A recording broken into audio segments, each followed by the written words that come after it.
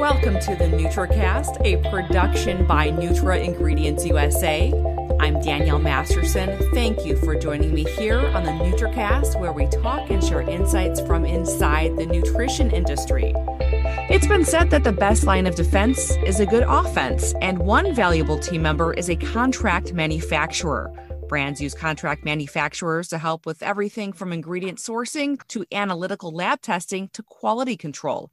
Here to talk about things to look for in a quality contract manufacturer is Dr. Michael Hartman, Plexus Worldwide Vice President of Research and Development. Welcome to the NutraCast, Michael. Thanks so much, Danielle. Excited to be here. And we're excited to have you. So before we get into everything, why don't you tell me a little bit about your background? I know you studied dietary supplements for close to 20 years now. That's correct. So really my initial entry into the field was through sports nutrition. So as an undergrad exercise physiology major, studying how nutrition can influence human performance was my first entry. Into grad school, though, I had the opportunity very early on to participate in some clinical research looking at dietary supplements. So at the time, creatine monohydrate was still fairly new. There wasn't a lot known about it. So this is in the early 2000s. Looking at specifically creatine monohydrate and how it could affect kidney function, glomerular filtration rate was my very first entry into studying dietary supplements, how it can affect human health, human performance. And from there, kind of a long, winding road that ultimately led me here to Plexus Worldwide, where I lead the research and development team, responsible for innovation, updates, looking at new products, trying to identify where we can make some headway in terms of competitive advantage for our ambassadors, renovation of existing products, updating our current products to make sure they're up to current standards. And then also the education piece, being sure that our customers and our consumers understand what the products are, how they work, and how to best use the products for best results. Just thinking about all your different roles, which one would you say is the most challenging? Well, I'll say it like this. When people ask me, we have about 30 products, give or take, and people always ask me, they say, what's your favorite product? And I always like to say the next one. The innovation piece is what keeps me up at night in a great way. I have a really, really strong team that's always trying to look at the cutting edge to see what's new, what's emerging in the research, trying to get ahead of things sometimes before they become widely commercially acceptable or just recognized. And that's what's fun. That's exciting. That's what really keeps me up at night in the best way possible. So can you tell me about any ingredients that have recently kept you up at night? I can't say too much, but what I can say is that at Plexus, we take the approach that we look at overall health, but it really starts at gut health. So we're very focused on the gut microbiome. That area of research is constantly emerging. Every week, there are new studies identifying how certain dietary components can have an impact on the gut microbiota. Things that we've always have known the advantages of, daily dietary fiber intake, and little as new research this week actually showed that in little as 2 weeks, consumption of dietary fiber can start to have an impact on the microbiota. So that's just one example, trying to understand, what is it that we currently know or as an accepted dietary practice, and how can we best take advantage of that, implement that into a dietary supplement, and ultimately make it something that customers want to use and enjoy using on a regular basis. Mm-hmm. It's definitely a really fascinating field. One of my favorite personally. Just looking back to when you first started about 20 years ago, was that even part of the conversation? The gut microbiome was not. If it was, I was not privy to that type of research. I think really just within the last maybe 10, 15 years, we started to really see more and more in that specific area. I think going back to 20 years, the early 2000s, and I had the lens of sports nutrition. And I think just at that time, it was really starting to get into the timing of certain nutrients, the timing of nutrients around the workout or around the exercise session. That was something that was really coming to the forefront, looking at specific ratios of protein and carbohydrate, how to utilize that to maximize recovery. Those were the things that I think were most recognizable. And then over the last couple decades, What I've seen is that the research and the understanding, the mechanisms of action have really gone from a whole systems approach to much more of a cellular, molecular level approach. So understanding what works at the cellular level and then translating that out to the whole body or the whole system. And one thing that you mentioned as part of one of your roles is education. How do you convey that to the consumer who may not be privy to, molecular aging and cellular aging and those sort of things? I try my best to make it as easy as possible to understand.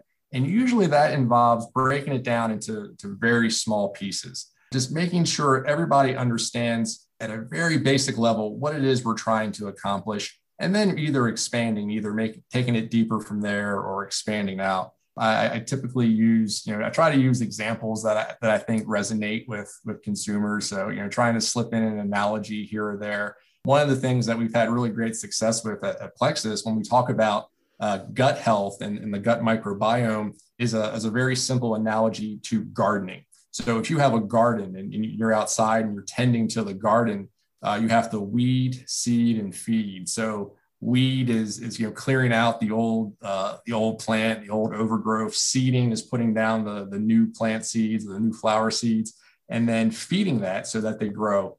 You can do the same thing with your gut. So weeding would be trying to eliminate or get rid of some of the maybe the waste or some of the microbes that aren't really beneficial. Seeding would be putting things like probiotics into your gut, the beneficial bacteria that allow our guts to thrive.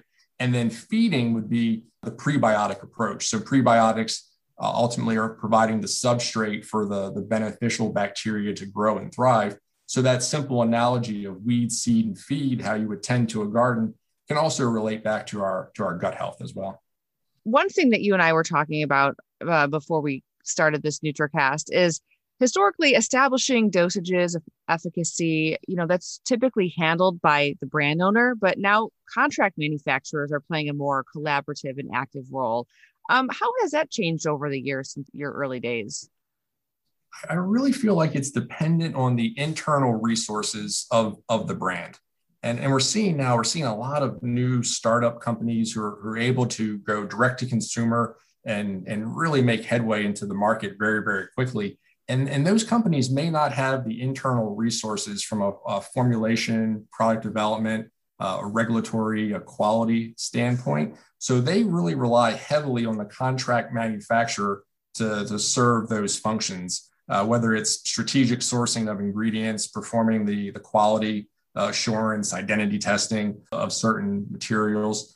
All of that is dependent upon the contract manufacturer because so many companies now are starting up and they just don't have the experience or the internal resources to do that.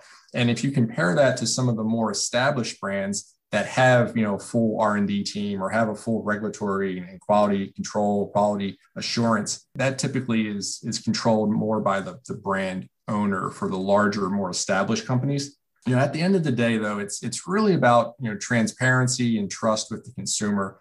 So, in my experience, the more the brand owner has visibility into those processes, it's only going to lead to a better experience for the customer and the consumer. You have to have strong partnerships with your contract manufacturers. But at the end of the day, it's your brand name on the product that the consumer recognizes. So you have to do everything you can to make sure that the product is as good as it says it is, and everything that's supposed to be in there is, and nothing that's not supposed to be isn't.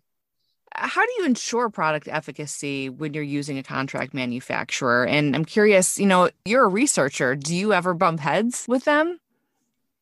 I wouldn't call it bumping heads, but sometimes there's some discussions. It really comes down to the specifications. The firmer your specifications are, the more well-written your specifications are from a deliverable standpoint, the less chance of any sort of disagreement is going to take place. So if your specifications call out, certain ingredients at a certain dosage, at a certain overage, at a percent of an active, that leaves very little wiggle room for the contract manufacturer. Now, there are certain things you have to give and take on, whether it's shelf life or stability. because you have to rely on the contract manufacturer because they have that expertise. They produce hundreds, if not thousands, of similar types of products. So they have a good working knowledge and working experience of how certain ingredients may interact within the formula or within a certain delivery format. But I feel like the greater emphasis you can place on specifications beforehand, it leaves for less disagreements down the road. What should brands keep in mind when they're trying to decide on a contract manufacturer to work with? And I think the two big things are the experience of that contract manufacturer specific to the delivery form that you're trying to produce. There's some contract manufacturers have expertise in multiple deliveries, but occasionally you'll find ones that maybe specialize in powders, ready to mix powders. Others maybe specialize in capsules or hard pressed tablets.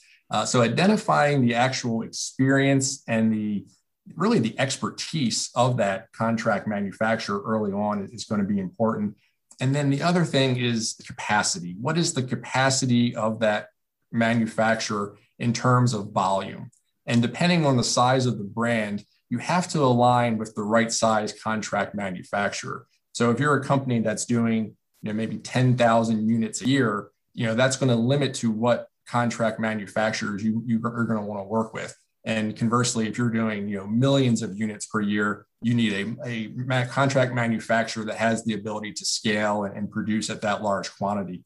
So the two things are really expertise and capacity. Identifying those two things early on, I think leads to a seamless partnership down the road. Okay, those are good things to keep in mind. I know Plexus recently launched Plexus Immune Plus. What was the R&D process like for that? So with Immune Plus, it was almost serendipitous that we started working on that idea. We have a stage gate process that begins with the discovery phase. And in the discovery phase, we're identifying, maybe gaps within our own portfolio. We're looking at our brand architecture. We're looking at what else is out in the marketplace and seeing where we can maybe make headway. And we started that process in late 2019 for an immune health product. We have products like we have a multivitamin, multi-mineral that has some immune health claims, structure function claims, but we did not have a specific immune health product. So in late 2019, we started that discovery process. And then as you well know, early 2020, that the emphasis on that type of product picked up immensely. So we were prepared from a discovery standpoint to move through our stage gate into concept and commercialization. Early on, when we start the discovery phase, what we're trying to do is, again, try to align our company's needs and goals with that of the consumer. So we're trying to develop products that our consumers need that align with their individual health goals. So immunity and immune health, supporting immune health was something that we felt we could do effectively. When we identify certain ingredients, we always look for not only the mechanism of action of the specific ingredients, but looking through the body of research literature from a safety and efficacy standpoint. We have to marry that up with sourcing and being able to find adequate supplies of certain ingredients. And obviously throughout 2020, that became a little bit more of a challenge just with supply chain constraints globally. What we landed on, though, with the formula is, and I mentioned this previously, is that at Plexus, we take this approach of overall health, starting with gut health.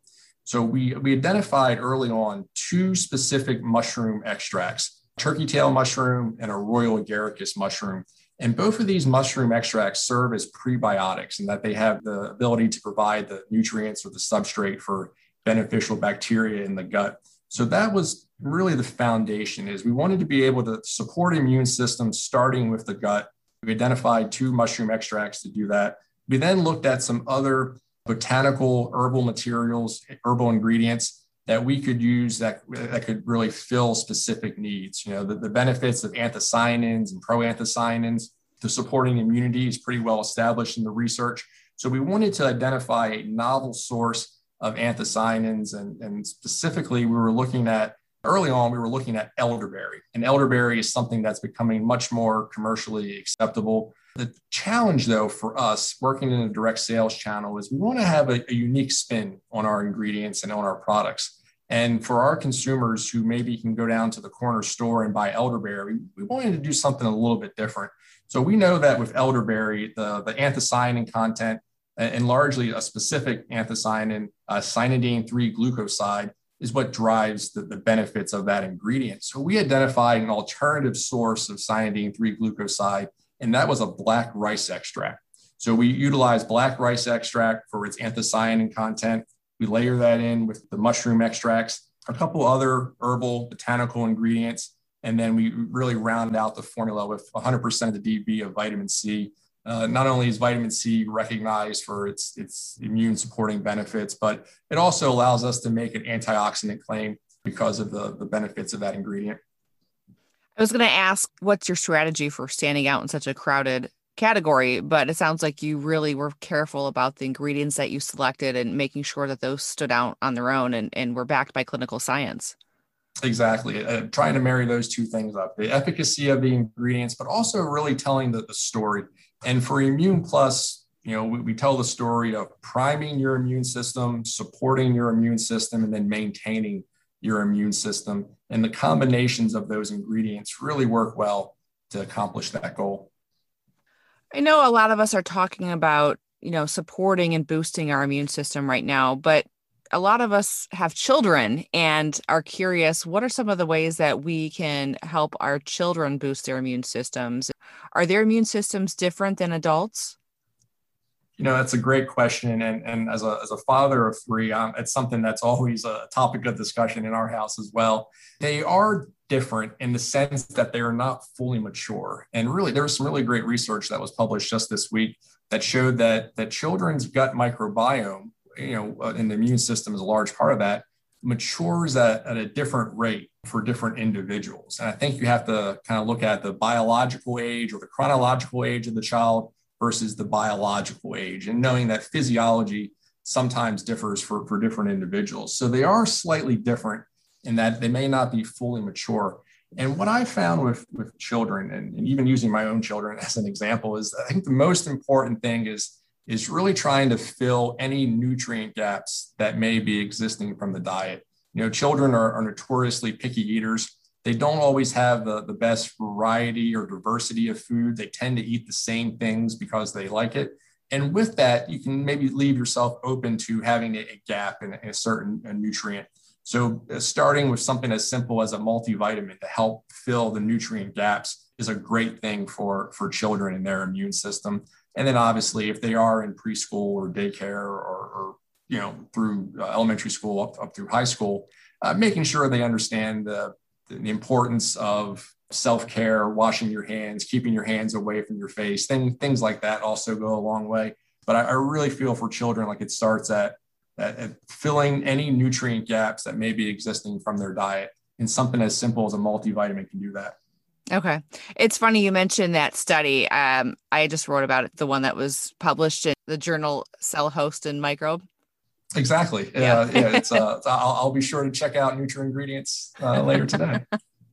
Yeah. I mean, basically what it comes down to is children's gut microbiota mature along similar trajectories, but at different speeds. So, every microbiome is different and every child's microbiome is different. So we have to take personalized approach. Absolutely. And with kids, it's never, it's simple. We know what we need to do, but sometimes it's not easy. The thing is when you have these products and, if it's a multivitamin, it's a chewable multivitamin, or gummies now are so popular, you really have to look at the benefits of the nutrient, but making sure it's in a format that children enjoy taking. And I think now that the marketplace has lots and lots of great options for kids, that makes it a little bit easier.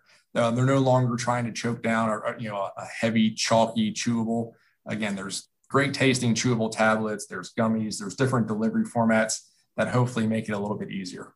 We've come a long way, I'll say, since at least when I had to take those chalky vitamins as a child. And speaking of children, spring break is approaching. The vaccine is here. So is the demand. A lot of people are heading out on spring break. What do these factors mean for the category, if anything? Specific to immune health, I really feel like what we're going to see is that there's a lot of pent up just excitement for people to kind of get back to normal life and travel. And I'm one of those people that, I'm actually excited to get back to a trade show, and I'm excited to get out and walk the floor and do the things that I haven't done in so long. And I feel like there's now greater awareness on immune health and is supporting immune health. So even with the vaccine, I feel like there's still going to be strong demand because now people are going to be back doing the things that they were doing normally. They're going to be traveling on airplanes. They're going to be staying in hotels. They're going to be going to the large gatherings. So the emphasis on supporting your innate immune system, I feel like it's still going to stay at the forefront. With the vaccine, there may be some decline in terms of how popular it was, but I really feel like this category is going to be here to stay for a very long time. There's also now greater awareness on the role of overall health and wellness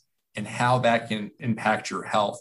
So I feel like there's going to be greater emphasis on just doing things to support your overall health in addition to the immune supporting supplements. So people, I think, are going to be making better food choices. They're going to be more, apt to go out for exercise and physical activity. Hopefully they're managing stress and getting better quality night of sleep to support their overall health. And the great thing about dietary supplements is that they can actually have a benefit to all four of those categories. So supplements can help support your diet by filling any nutrient gaps. Supplements can help support physical activity and exercise by, allowing you to recover faster or getting some extra energy prior to the workout. Supplements can obviously help your body deal with stress. Supplements can help with sleep. So I definitely see the role for supplements in supporting overall wellness, even if it's outside of the traditional immune health category. I think as an industry, I think there's going to be supplements at the forefront for years and years to come.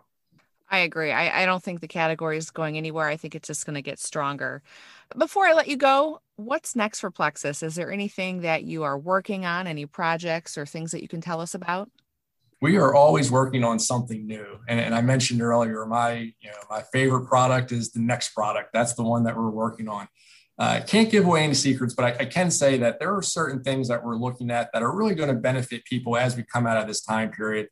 I really feel like there's going to be some renewed interest on weight management. The research is starting to show that, at least in the United States, there's been a significant portion of the population that have gained weight over the last year, whether it be due to lockdown restrictions or maybe gyms being closed. So I think there's going to be some emphasis on weight management as a category line. And then also with that, this idea of active nutrition, maybe outside of what we have always previously thought of as sports nutrition. For people that are exercising, that are just getting outside and getting some physical activity, there's going to be a need for them as well.